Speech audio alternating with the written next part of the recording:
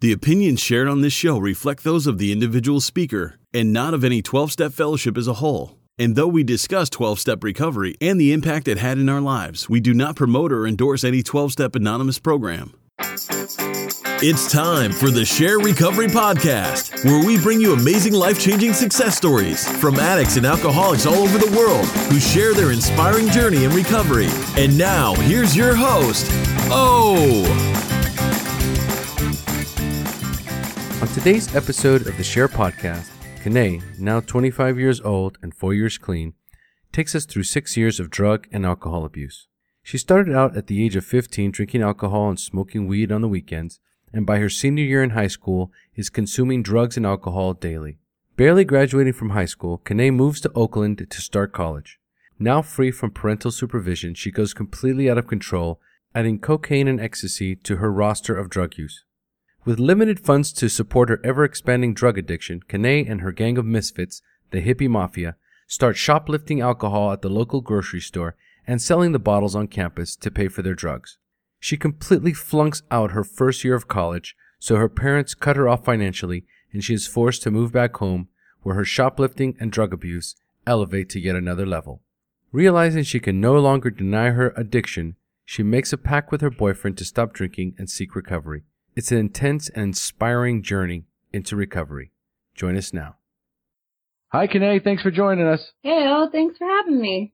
It's great to have you on the show today. How you feeling? I am superb. Excellent. You ready to get started? I am. Perfect. So, Kiné, let's dive right in. Tell us about how your life is today. Your hobbies, what you do for a living. Take us into your normal daily routine, including recovery. Okay, so I lead a very busy life these days. I work full-time at a marketing agency, and then I actually run an online company in my spare time. So I'm very, very busy on that front, but I'm also super active in my program. I go to, I would say, like 2 to 3 meetings on average a week, which is about right for me. And I also have a sponsee that I work with, and I have a sponsor that I work with, of course, and I do a ton of service work. So I'm a part of a really fun group called Whiskey Paw, and we basically... Whiskey Paw? Yeah. That's very interesting.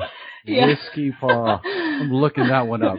Yeah, it stands for the Washington State Council of Young People in AA, and we do all kinds of different service, hoping to carry the message to the alcoholic who still suffers, young or old, but of course we have a specific audience of young people in the program.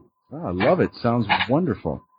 And tell us, how much clean time do you have, and when is your anniversary date? So I'm about 4.5 years sober, and I got clean on June 19th, 2010.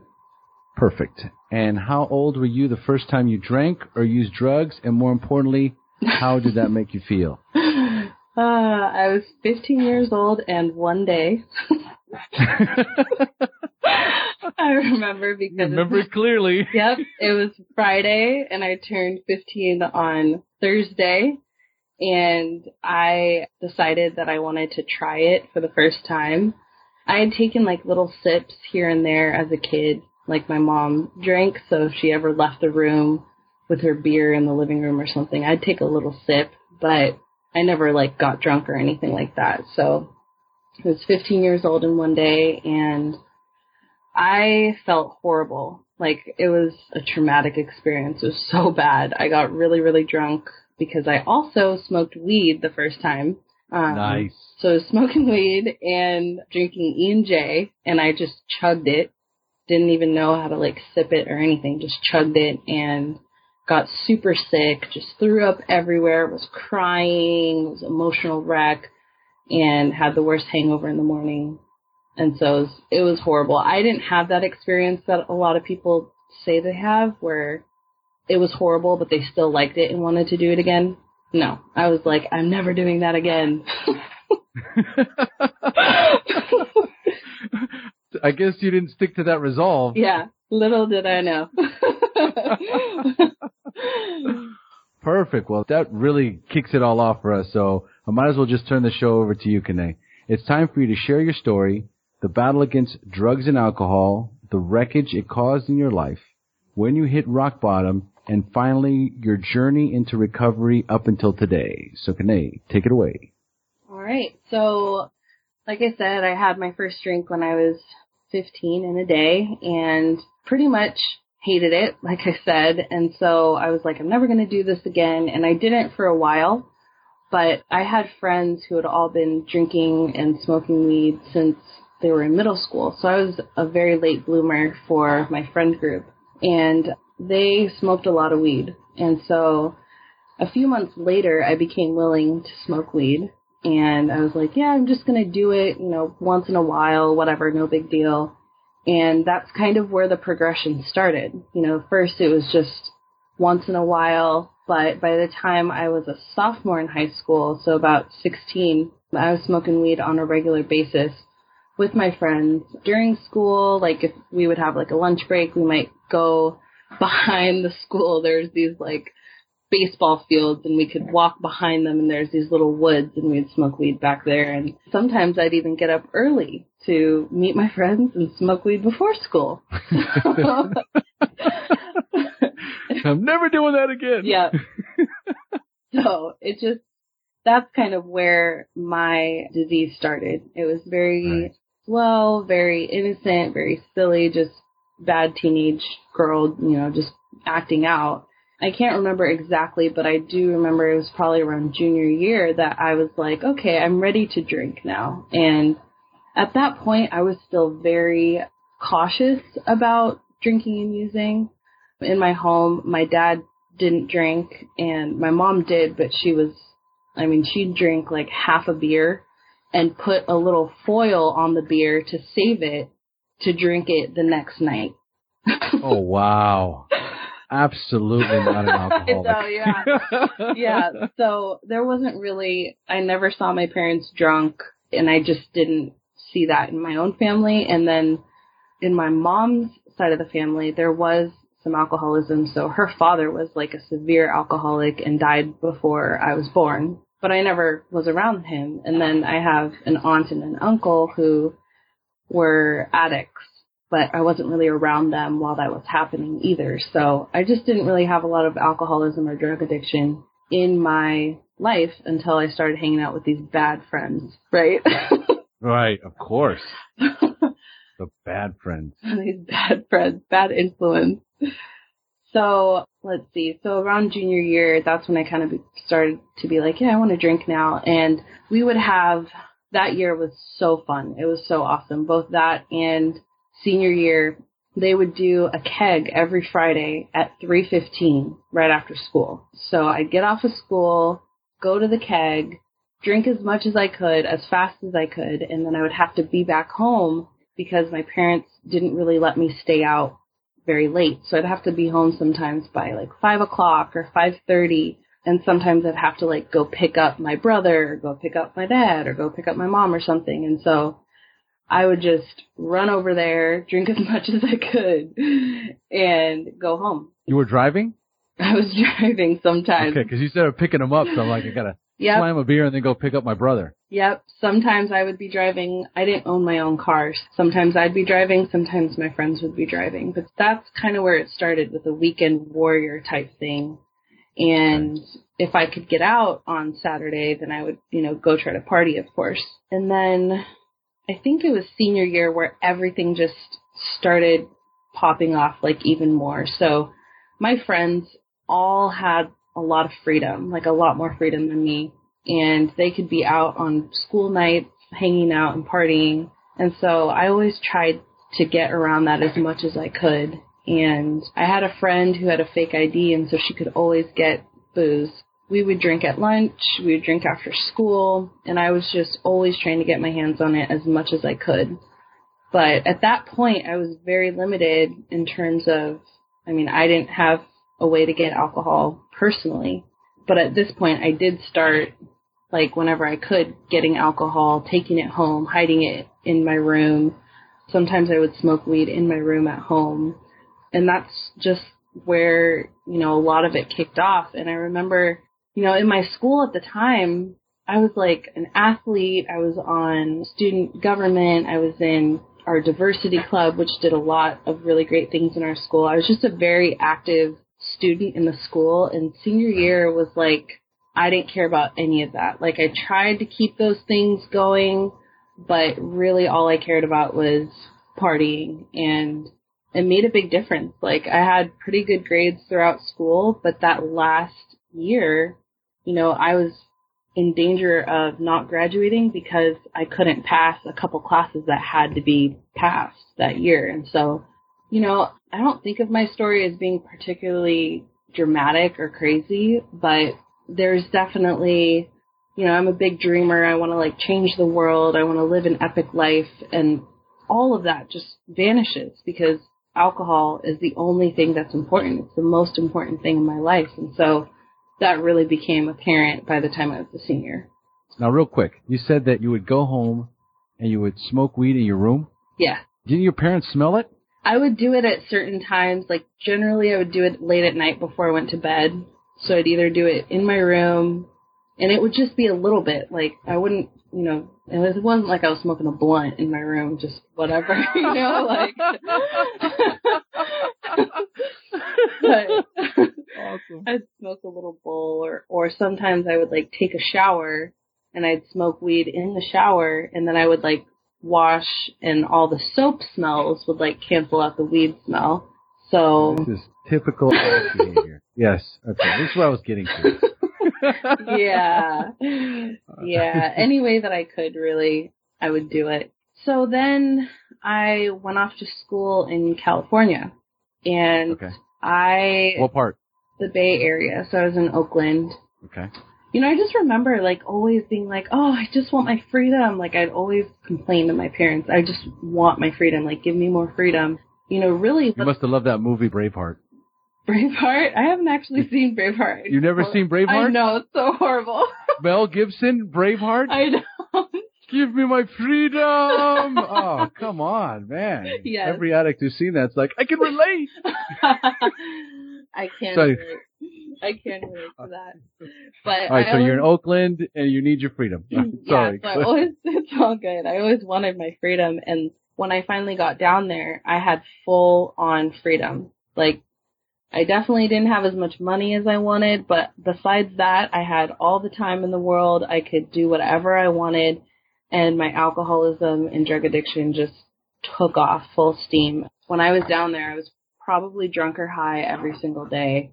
I smoked a lot of weed down there, but then I also started drinking a lot more because, you know, we were on campus, and whenever we got alcohol, we would get, like, massive amounts of alcohol so that we could, like, store it and have it on hand. And so I would just always have alcohol in my room. Like, always had beers in the fridge and, like, a fifth of something so that I could drink whenever I wanted. And I also started to hang around some friends who were really excited about this. We call ourselves the Hippie Mafia. Nice. Oh, dude. And essentially what we would do is we would steal booze from the grocery stores because they had, like, alcohol in the grocery stores, which was different from, I'm from Washington now, so now they have it. But anyways, that's beside the point. We would steal, like, fifths of alcohol, and then we would sell those to other students. And with the money that we gained from the alcohol, we would buy our weed. You know, that's how we would support our habit. And so, yeah. What were you guys called again? The Hippie Mafia. Okay, this is going to be the title of your show. Oh my God. Hippie Mafia. It's absolutely priceless. I love it. So that happened, and then I was really interested in trying cocaine for the first time. At that point, I hadn't done any other drugs besides weed and alcohol. And so I had a friend who also wanted to do it, and we started doing cocaine together. Of course, we had, like, no money, and we didn't really have, like, an in with a drug dealer, so we were making, like, pennies, really, because we were, you know, working maybe, 7-8 hours a week at minimum wage. And we would pull together, like, $100 and buy, like, $100 worth of cocaine and, like, do it together, which is, like, a small amount. Like, that is not, you know, it's like nothing. Yes, I was just about to say $100 worth of coke in the States is nothing. It's nothing. And so, Like, that's where my coke love came from, but it didn't mature very quickly because I had no money. I also tried ecstasy for the first time when I was in college that first year, and I did shrooms for the first time, which was crazy. That is one of the craziest drugs, I think. Oh, yeah, what happened? You know, honestly, I was really lucky. I had a good trip, but Okay. it was just very overwhelming. Like, I can just remember looking at my hands, and whenever I blinked, there would be something different on my hands. It would be like, oh, yeah. You know, I mean, it was just like so weird. Everything was constantly moving and changing, and people's faces looked really weird because it looked like stuff was coming out of their face. And so I couldn't really look at people. And I remember one of the gals that lived in our dorm, she had her whole family visiting her, and she was like, oh, I want everyone to meet my family. And I was like tripping on shrooms. Get out.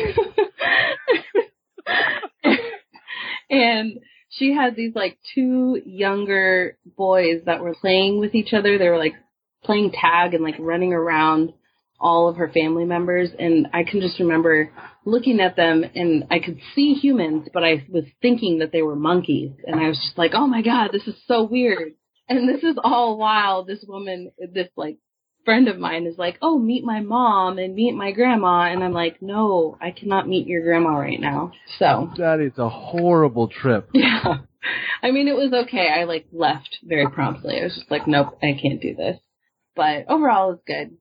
But yeah, so anyway, so that started everything. It started a habit of doing it whenever I wanted, you know, staying up super late. I would just stay up super late and drink by myself, and then I would sleep in and wouldn't go to class, and it was just a cycle, a vicious cycle. And so by the end of that year, I had failed like 3 classes, and my parents were like, nope, we're not going to pay for you to go to this private school if you're failing classes, so you have to come back to Washington. So I came back to Washington, and I took like 9 months off, and I just worked random job, and I babysat, and I was just partying. My addiction really took off at that point because I wasn't in school. You know, I wasn't like accountable to any big vision or cause. I was just supporting my habit by working at a cafe. This is also a point where my shoplifting habit really took off too. So at this point, I was 19 years old, going on 20. I couldn't buy booze legally, so I would just steal booze all the time. And I would go to the grocery stores and just rack like tons of beer, champagne, wine, and because at the time in Washington, that's all they had at grocery stores. So I just got accustomed to stealing a lot of alcohol. That was just hand in hand with my addiction. So I would do that. How'd you get to the grocery store with, it sounds like a ton of alcohol? Well, I would like go in Washington, we had just like outlawed plastic bags. Right. So everyone was using these new reusable bags. So I would just go in and just put all the booze in my reusable bag and walk out. 19 years old. Scandalous. Absolutely with no shame and no fear. No shame. It's amazing. I got this great idea. I'm just taking these reusable bags, load them up. Yep. Well, and the best was there was this, and of course, like now I don't do this anymore, and I think it's atrocious behavior, but at the moment I was like, this is the best thing ever.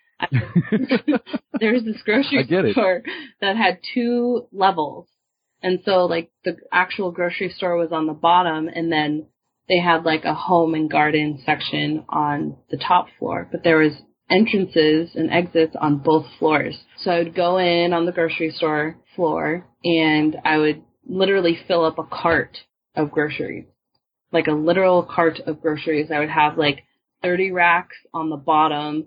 I would fill up all my reusable bags with groceries and like tons of booze, and then I'd just walk out the top. And I would always pull out like a receipt as if I had just made a purchase, so no one ever thought anything about it. Wow.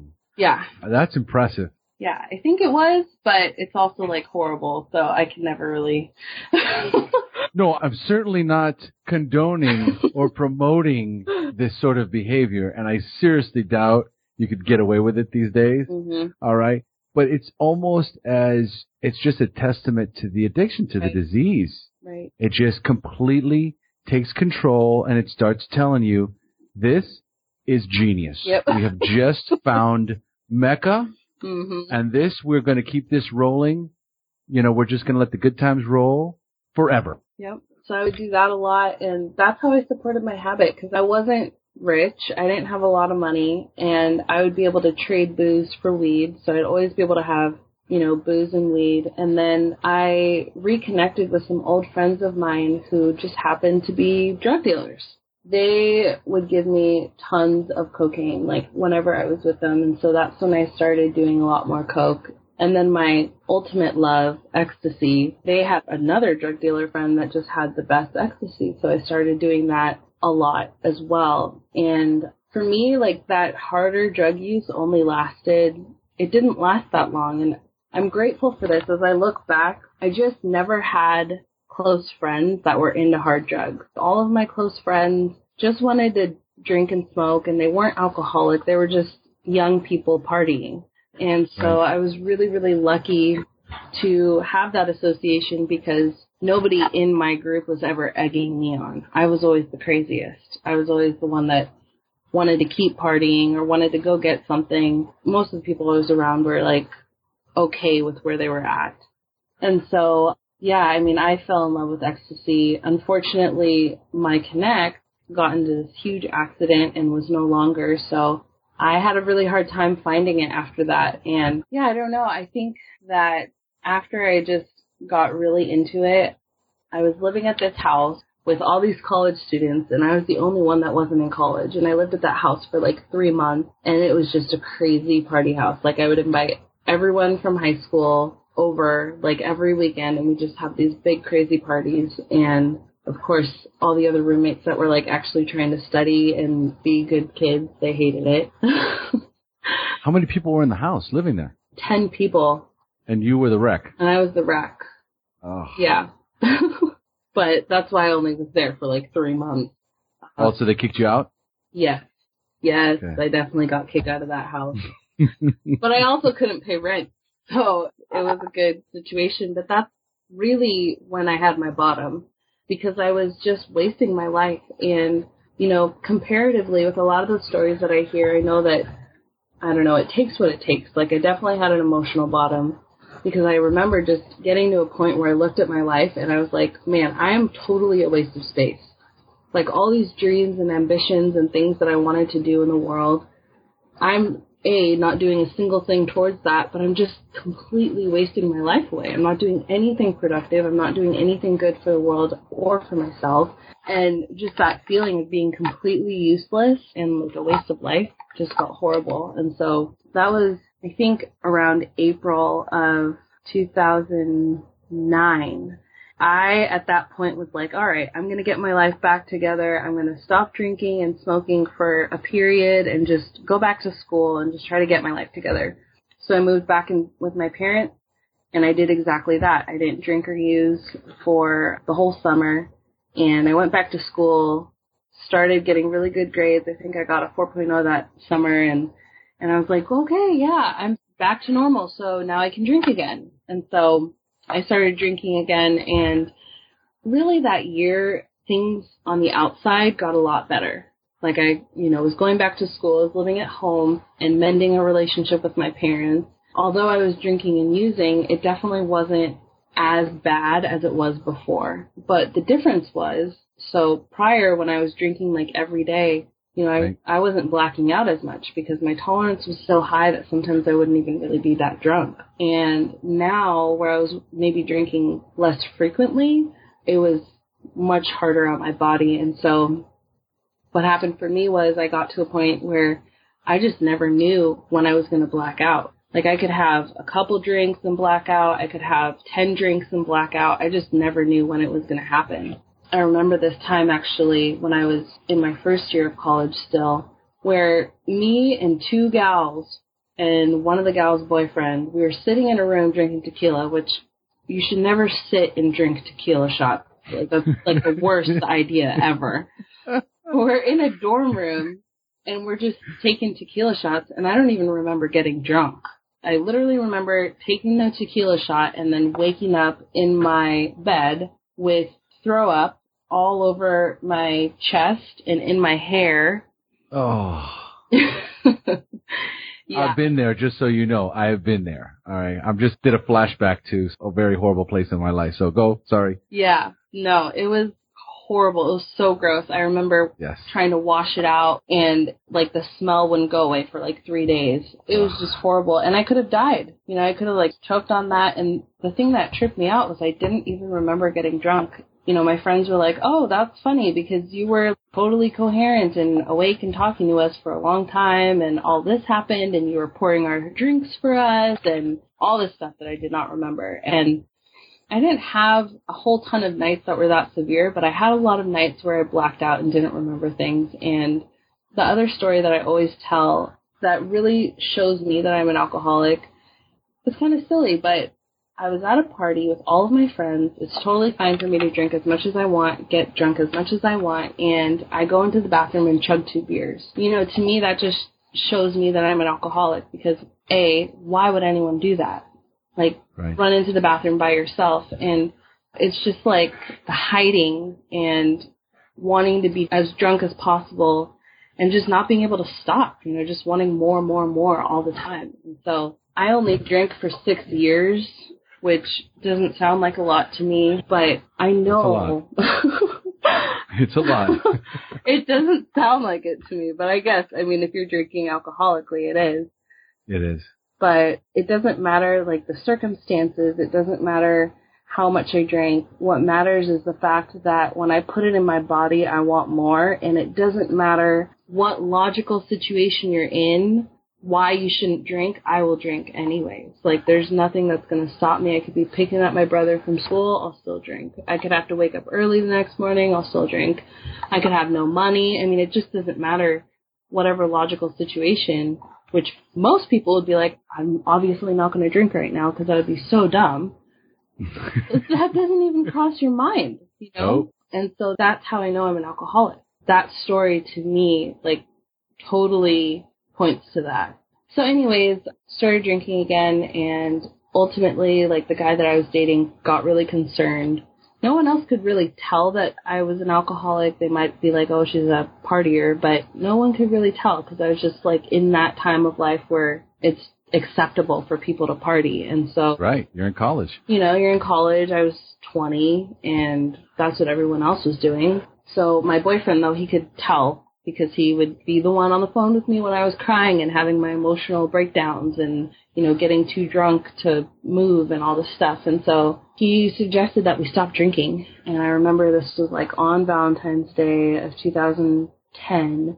And I was like, no, that's a horrible idea. He was like, no, we should really do it. I can do it with you. And I'm like, well, of course you can do it. You're not an alcoholic. And it was just like... Did you actually say that? Yes, I actually said wow. that. I mean, I knew I was an alcoholic. I just didn't think I had to quit that early.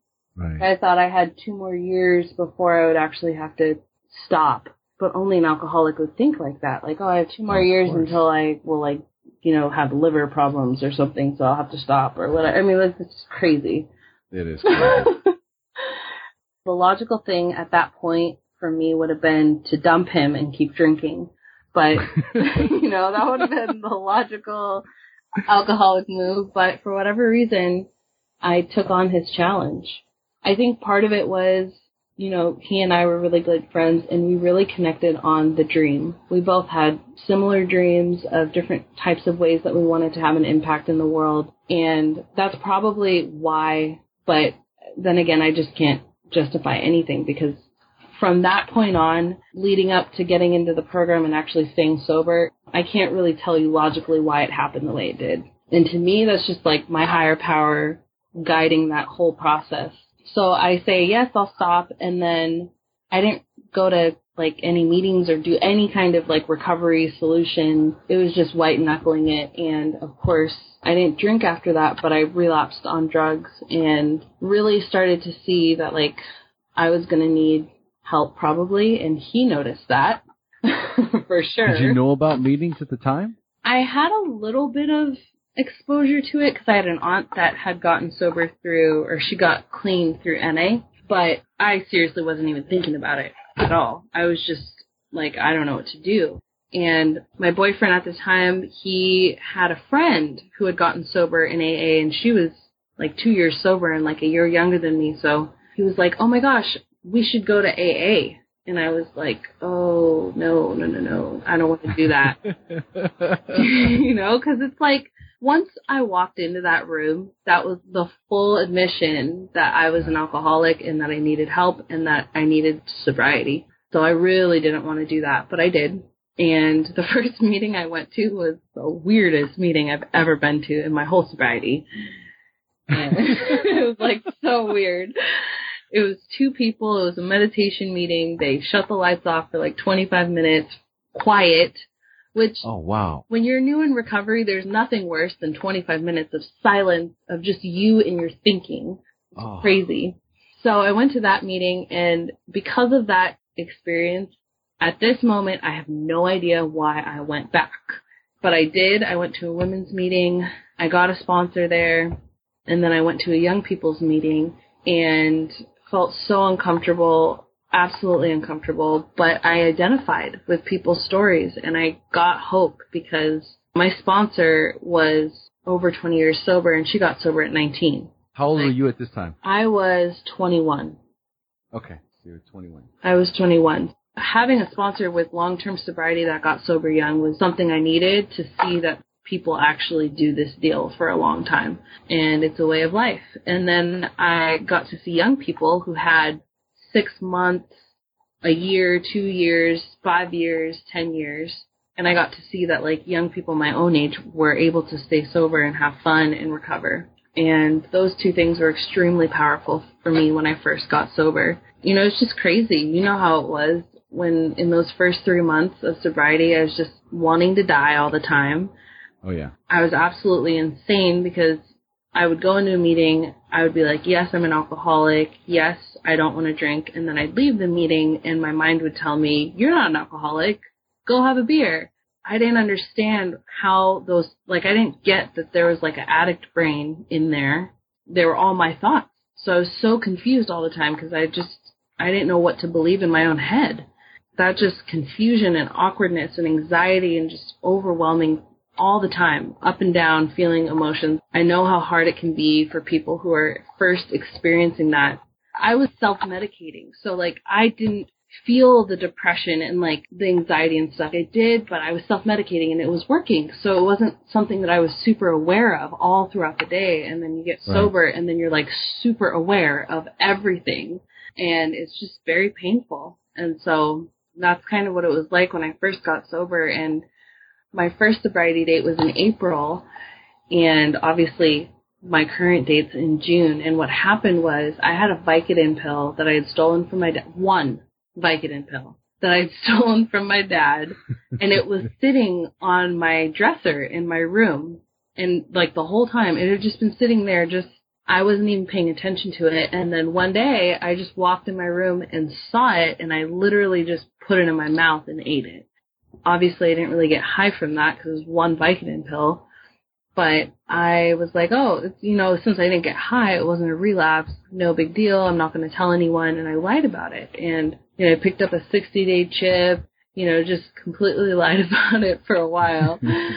But after about 30 days, I realized that I had to tell my sponsor about this moment. And so I did. And I told my whole home group and just, you know, got absolutely unconditional love and support from everyone. And I think that's when I fully started my program, because that was kind of the last big lie that I had under my belt that I was keeping, and turning over that new rock to live an honest life, to work an honest program. And I was working the steps, so she was like, all right, we're just going to keep working these steps. And that was like 3rd step, 4th step territory time. And just super grateful for those experiences. Like getting around the fellowship, getting around other people in recovery was the biggest thing for me at that stage, because I was a party girl. Like I like to be around a party at all times. And that's seriously something that if I didn't know that I could have fun in recovery, I probably wouldn't stay sober, because it was so important to me at that time in life to like be able to dance and go to clubs and just have that cool, fun life. And I got to have that in sobriety, and it blew my mind. Now, you were fortunate enough that, well, from what you were saying earlier, there was I guess a young person's group, or was there like a young group? Yep. So my home group was a young people's group. So when I walked in, there was teenagers all the way through mid-30s, but most people were like average age in their early 20s, mid-20s. So I got to be around people my own age, but I also went to meetings with mixed ages as well. But I was lucky to have a lot of young people. So I got sober in Seattle, and Seattle has a lot of young people in recovery. Later, when I went to finish college, I went up north about an hour and a half to a city called Bellingham, and there's a ton of young people there as well. So I've really been fortunate to just meet a lot of great people that, and especially the women in recovery, that I can identify with and just be goofy and have fun and stay up all night and do all those things that we like to do. You know, for some people, maybe it's reading a book in their house on a Saturday, which they never did sober. And the fact that you can do that sober now is like a huge blessing, and you're so grateful for that. Whatever it is for each person, you have to have that experience, I think, of doing those things that you like to do sober. Did they have certain activities that the group, as a young group, they would do together? I mean, nothing different from any other group. We'd go out to eat after at Denny's, which is like typical. So many groups go out to eat at Denny's after their meeting. Oh, yeah. The Denny's extravaganza. Yep, the meeting after the meeting. Lumberjack slam, or whatever, moons over my hammy, whatever, greasy, fatty, whatever, gross, with lots of French fries and ketchup. Awesome. Lots of coffee. Lots of coffee. Lots of coffee. So there's the meetings after the meetings, and that's, well, typically what we all do. Yep, that's typically what we all do. It's just, I mean, of course we had like parties and stuff, but a big thing that actually happened when I was pretty new, I had around 70 days. Well, let me backtrack. I had around, less than 30 days, and a woman in the program announced this conference called ICIPA, which is the International Conference of Young People in Alcoholics Anonymous. And this old-timer lady, she announced it in a meeting, and I love to travel. I didn't have any money at the time, but I just, it was in New York, and I was like, sure, I'll talk to her about this young people thing in New York, whatever. And so, we connected and exchanged info, and again, I'm literally like probably a couple of weeks sober or something, and she called me back a few weeks later, asked me for my first and last name. And I was like, why? And she was like, I'm going to buy you a plane ticket so you can go to this conference. And I was just like, what? Oh, my God. And you're kidding. I'm not kidding. I'm not kidding. Wow, that's a God shot. Yeah, it was really crazy. So me, and she actually did this for a few other young people in the program. So there was like a group of maybe 6 of us, maybe 5 or 6 of us, and we, to try and help support the cost, we did all these like really funny fundraiser things where we would wash cars, but it could only be for people in the program. And we'd like do yard work for people in the program, and I'd bake cookies and cupcakes and like bring them to meetings, and after meetings I'd like sell them outside of meetings, like trying to make extra money. Yeah, she paid for my airfare and my hotel to be able to go to this conference. How much time did you have? At the time of getting to the conference, I had around 70 days sober. Oh, my God. Yeah. That is such a miracle. Yeah. It was awesome. that was one of the most amazing experiences of my life. And the conference itself, so this is a stage. I'm 70 days sober. I think my life is over, and that pretty much I just have to read books and go to bed at 8 o'clock. That's what I'm thinking. Boring. Boring. And I have major reservations about staying sober and being happy in a sober life. I walk into a conference, we were staying at a hotel in the middle of Times Square, and this hotel had 5,000 young people absolutely crazy fired up about being sober. And I walk in there, and of course there's like great speaker meetings and great panels, and just everyone's super friendly. I remember 2 big experiences at that conference that just changed my life. One of them was they have these great dances at YPOC conferences, and I walk in, and this is my first sober dance. I walk in and there's tons of people. Everyone's having fun, laughing. And I seriously start looking for the bar or a keg because I'm like, there's no way. There's no way. And I'm looking, trying to find it. And my friend is, what are you doing? Everyone's sober here. You know, this is what we do. And I was just, oh my God, that's crazy. Just had a blast. And then they offered a yoga class, and a woman in the program actually led the yoga class, and it was in this really cool room in the hotel where one of the walls was actually a skylight. So it was like a huge skylight, and this was the end of summer in New York, so it was just sun coming in, and the room was warm. And in the yoga class, she was like, okay, you're going to turn this over to your higher power, and you're going to, if you want, you can give this practice to someone who you resent. She was just talking program and talking steps during that yoga class, and it was one of the most amazing spiritual experiences. I just felt so zened out. I was so mad that she was actually from New York. I'm like, please come back to Seattle and teach me yoga. This is so awesome. But it was cool. I walked out of that class and I was literally high. Went back to my room and sat in fetal position for like 25 minutes because that's all I could do. And that's what I get from YPOC conferences. I go every year now because it fills me up spiritually and it reminds me that I'm a part of a bigger deal. I always feel disconnected. Feeling disconnected is like the biggest way that my addict can try to get me back out. Nobody likes me. I'm all alone. Nobody understands me. I'm terminally unique, right? Like that's, of course. That is, and that's all of us. Yeah. But I have it the worst, right? We've all heard that one. Right? I hear that from my sponsees. Oh, you don't understand. Yeah, exactly. And so there's just something about getting around that many sober people from all different corners of the U.S. and around the world that I can't deny it. I can't deny that this is a legitimate way to live my life. Of course, there's tons of great stories there, too. I mean, you meet people who got sober at, like, 13 and are, like, 30 and have, like, 1,000,000 years of sobriety, and you're like, what the heck? That doesn't make any sense, but okay. And then you hear their story, and you're like, okay, that makes sense. I'm really grateful that person got sober at 13. But, yeah, so young people in AA are a huge part of my recovery, and that's where I do a lot of my service work because I had that experience, and I want to give that experience to other new people in the program.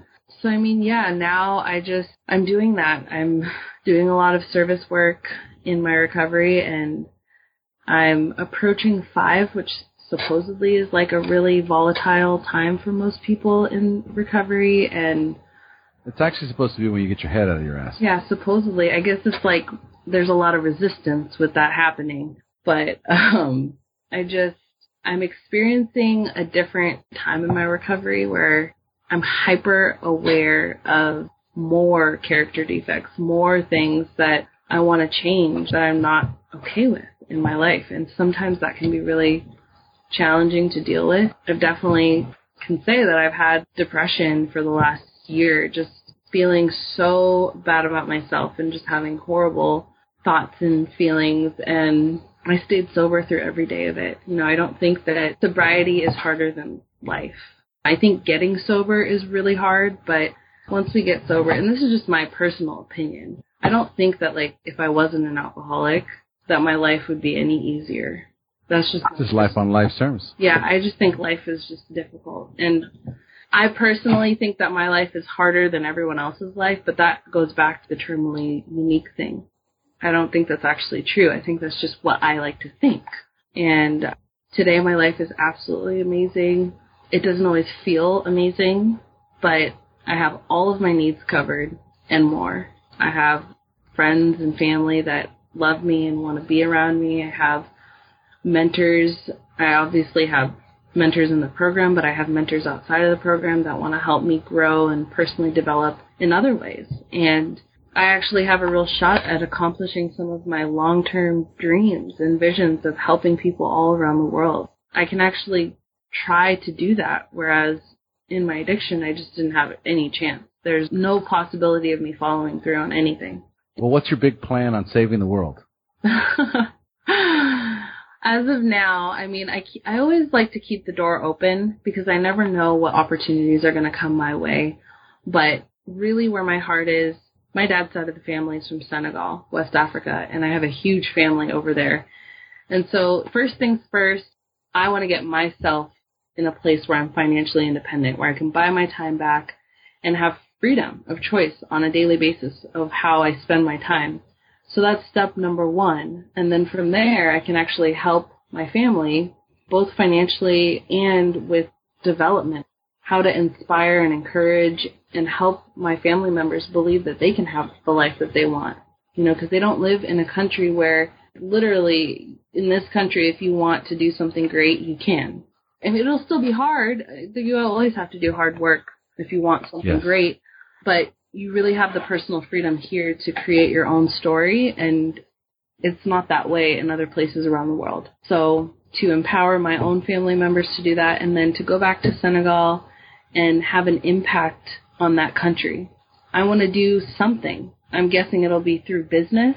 I'm hoping that I can develop leaders in that country that will stand on my shoulders, and when I die, they'll be, furthering on the work that I want to do there. But from a general sense, what I want to do is develop leadership in that country and encourage and be a catalyst for social programs that are more efficient and more available, but also business, bringing more tourism to the country, allowing more opportunities for jobs, different things like that. So it's a general goal right now. It's big. It's big, but I know it'll get done. It's been in my heart since I was like 12. I know it'll get done. And as long as I stay sober, I mean, I've just had so many opportunities come into my life in the last year that is like, wow, this is actually possible. I can see something starting to happen that'll get me to helping that country.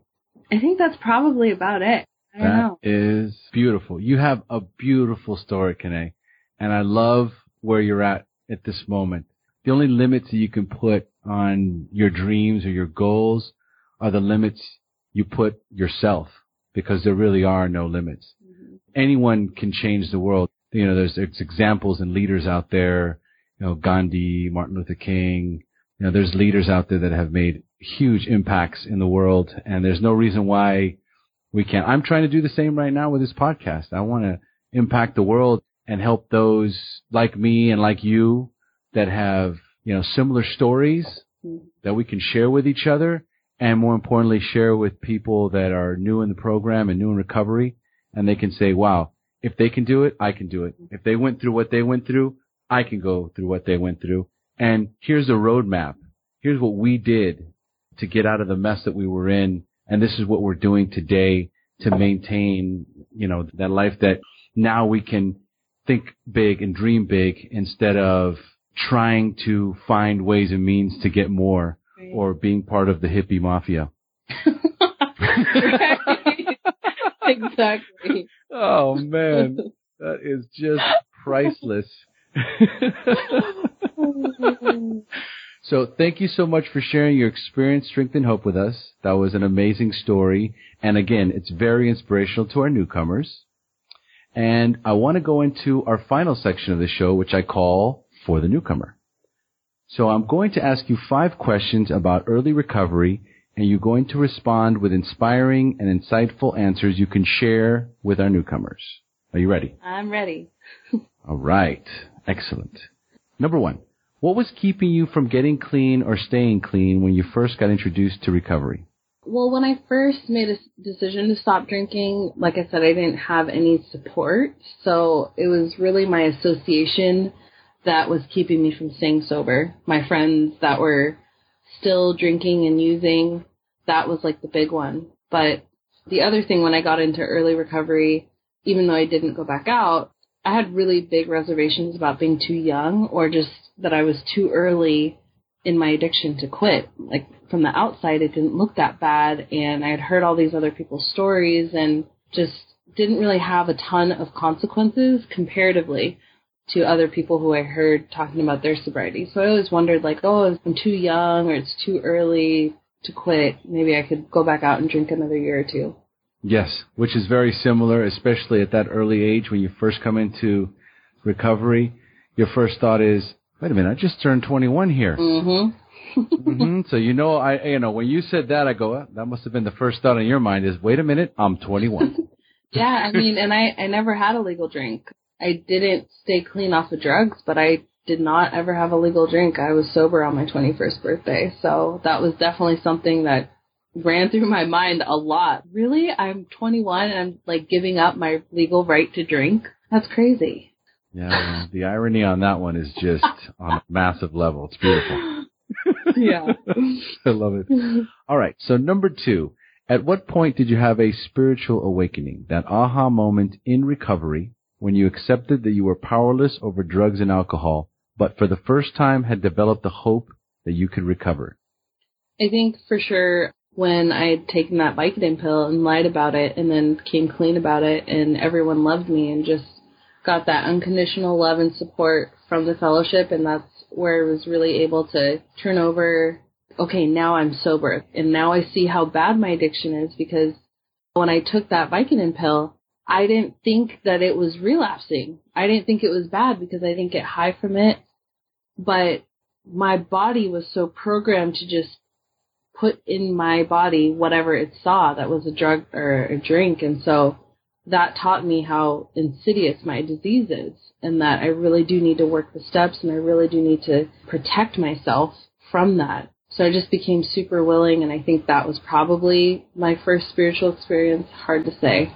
That's that moment where you realize that you are powerless. Mm-hmm.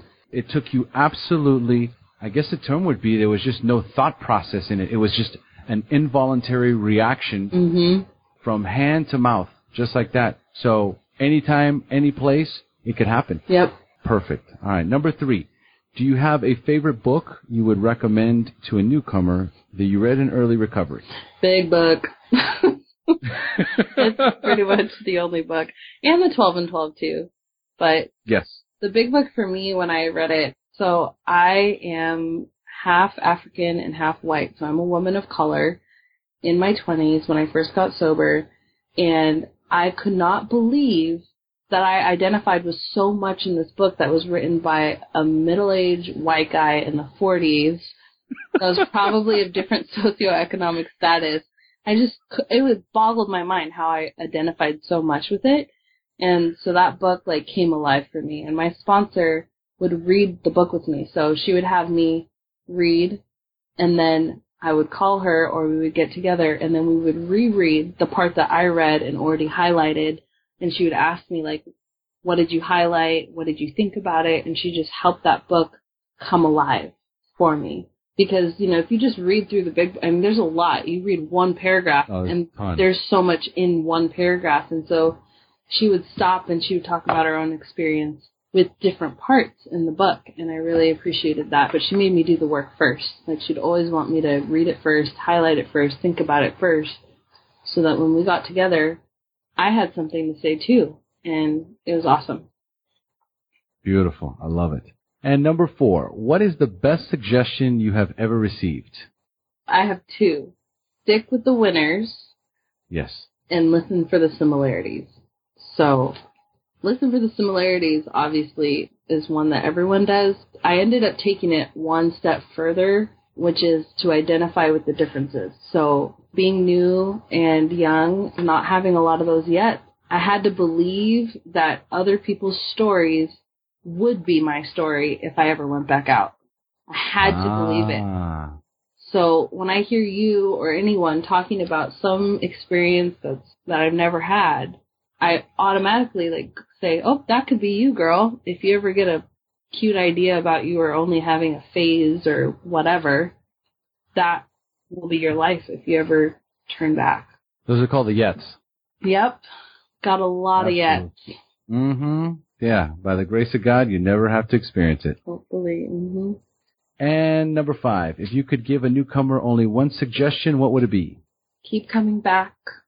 I know it's so cheesy, but I mean, keep coming back no matter what. I know people that kept relapsing for like 5 years in the rooms, and now they have 20 years sobriety. So I think sobriety is available for anyone who is willing to do the work, and I don't know what it takes for any person to get sober, but I have to believe that through all the stories that I've heard, it's possible for anyone. Well, it is if they keep coming back. Yep.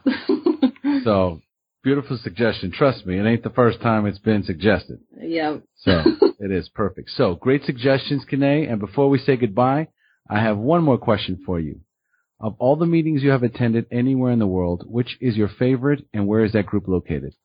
So, of course, it's the home group, and it's called Lake City Young People. It's located in Seattle, Washington, and we meet on Tuesday nights at 7 o'clock. Perfect. Beautiful. We have now reached the end of our show. Thanks for joining us, and as we say here in Costa Rica, pura vida. Pura vida. That was very good.